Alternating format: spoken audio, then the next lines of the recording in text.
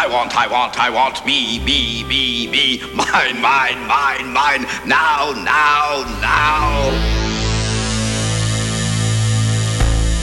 You know you're responsible for what you hear.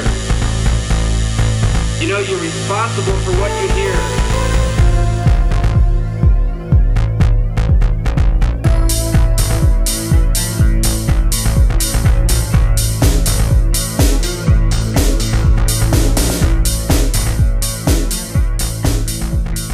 Greetings and welcome to Thoughts from a Hairy Head, the podcast where I talk about, well, whatever happens to be bouncing around inside my head at the moment, but mostly focusing on constitutional issues and political decentralization. This is episode 147 of Thoughts from a Hairy Head, and I appreciate you tuning in. This week I'm going to talk about Trump's economic myth-making.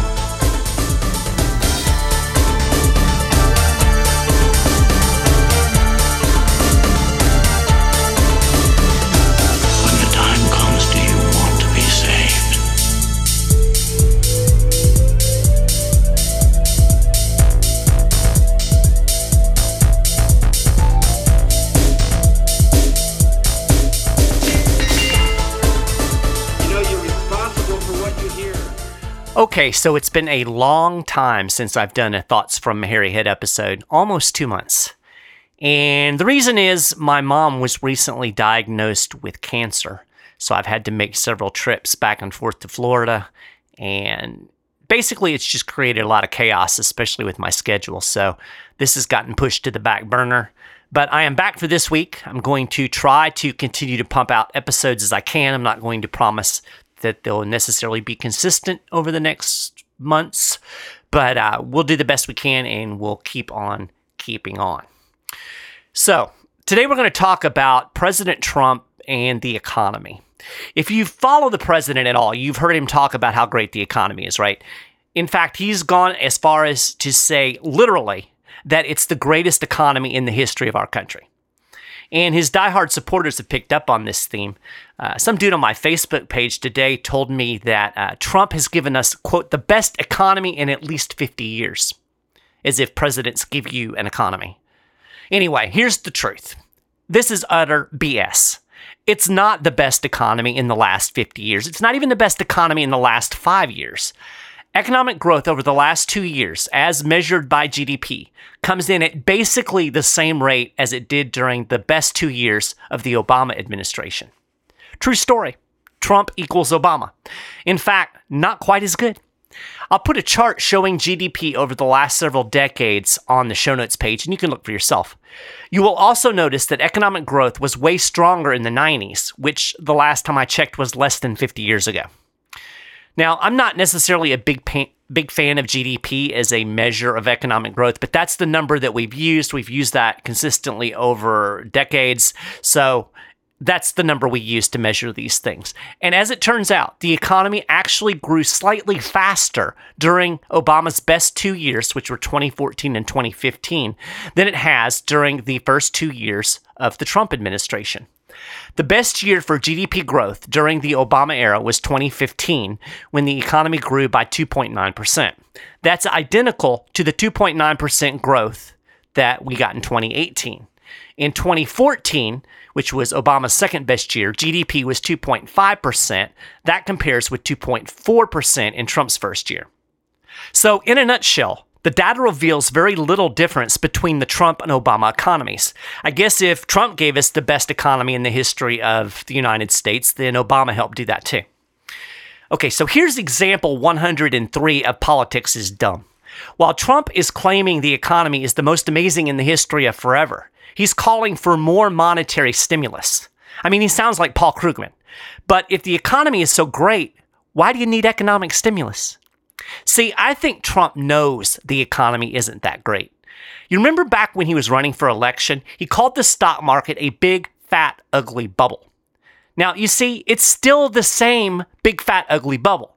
The problem is he's branded it with a big, fat, ugly Trump T, and now he owns it. I think he knows if the Fed doesn't keep the flow of easy money going, low interest rates, the bubble's going to pop, the economy's going to crash, and he ain't going to get a second term.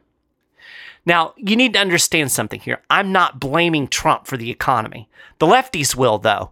And if the recession hits before the election, they'll win on that message. But this isn't about the president. That's the important thing to understand here. It's about Federal Reserve policy. We were going to have a crash with or without Trump. In fact, I think his tax cuts and some of the deregulation that he's implemented may well have delayed the inevitable. I think if Hillary had won, we'd already be in a recession. And like I said, it's ultimately about monetary policy. The seeds of recession were sown in 2008. It's not going to be the media's fault. It's not some other weird thing. This is all about central banking. So despite what Trump would have you believe, Federal Reserve policy isn't a millstone wrapped around the economy's neck. It's a hydraulic jack propping it up. Here's what happened in a nutshell. The Fed cut interest rates to zero in the wake of the 2008 crash, and it held them there for 7 years.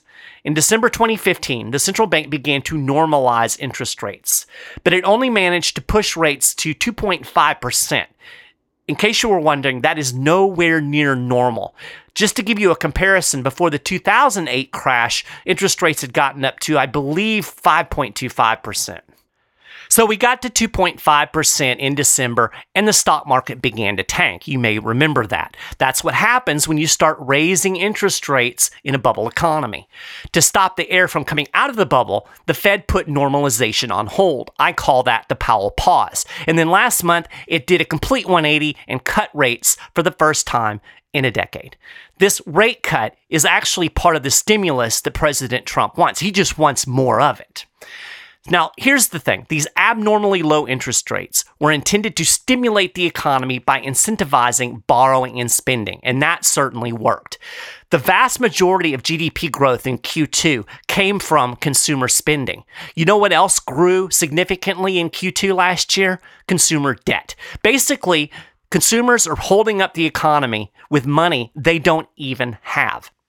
Obviously, this is not a sustainable economic model. Now, we also have a ton of fiscal stimulus. By that, I mean government spending.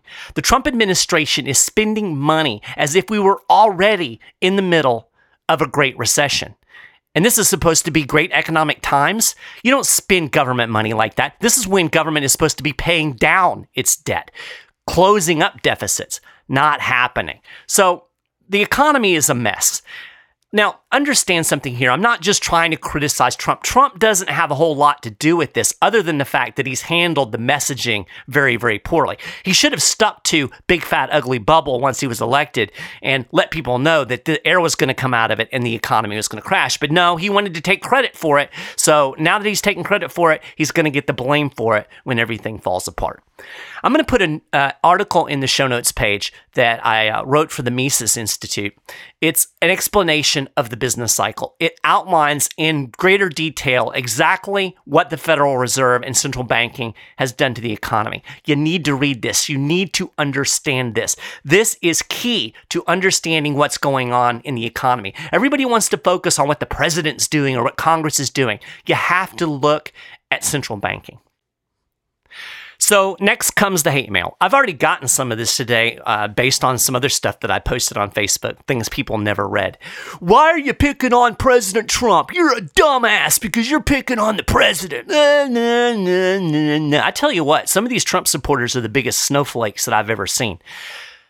But here's the thing. Let me tell you why I criticize President Trump. I criticize President Trump because he does a lot of things that suck. And the truth of the matter is I spent years criticizing President Obama. I'm going to criticize whoever is in the Oval Office because by and large, modern presidents are garbage. They do things that they're not supposed to do. They don't follow the Constitution. They usurp power and they lie about things like we have the greatest economy in the history of America. I mean, that's not even debatable. There's no truth to that. It's objectively wrong. And yet we hear it over and over again. I am sick and tired of apologists for politicians. We need to get back to the Constitution. We need to get back to principles. We need to get back to doing the right things for the right reasons, not because we support some political party or because we support some dumb politician, whether they're on the left or the right. Principles over politics. Do it. Well, that's it for this episode of Thoughts from Hairy Head. We're another 10 minutes closer to freedom. I really appreciate you listening to the show. If you enjoyed it, do me a favor and spread the word. You are welcome to send me hate mail or any other thoughts to michael.maharry@10thamendmentcenter.com. And I will talk to you again next time, hopefully not 2 months from now.